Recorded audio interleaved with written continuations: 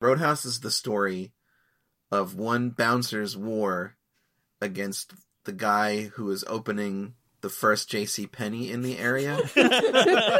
and half a dozen men will die for this. I thought it was just like about a guy like cleaning up a bar, and the finale would be like he gets the bullies, run out of town or something like that. I guess it's kind of like that. All the bullies get killed for the most part.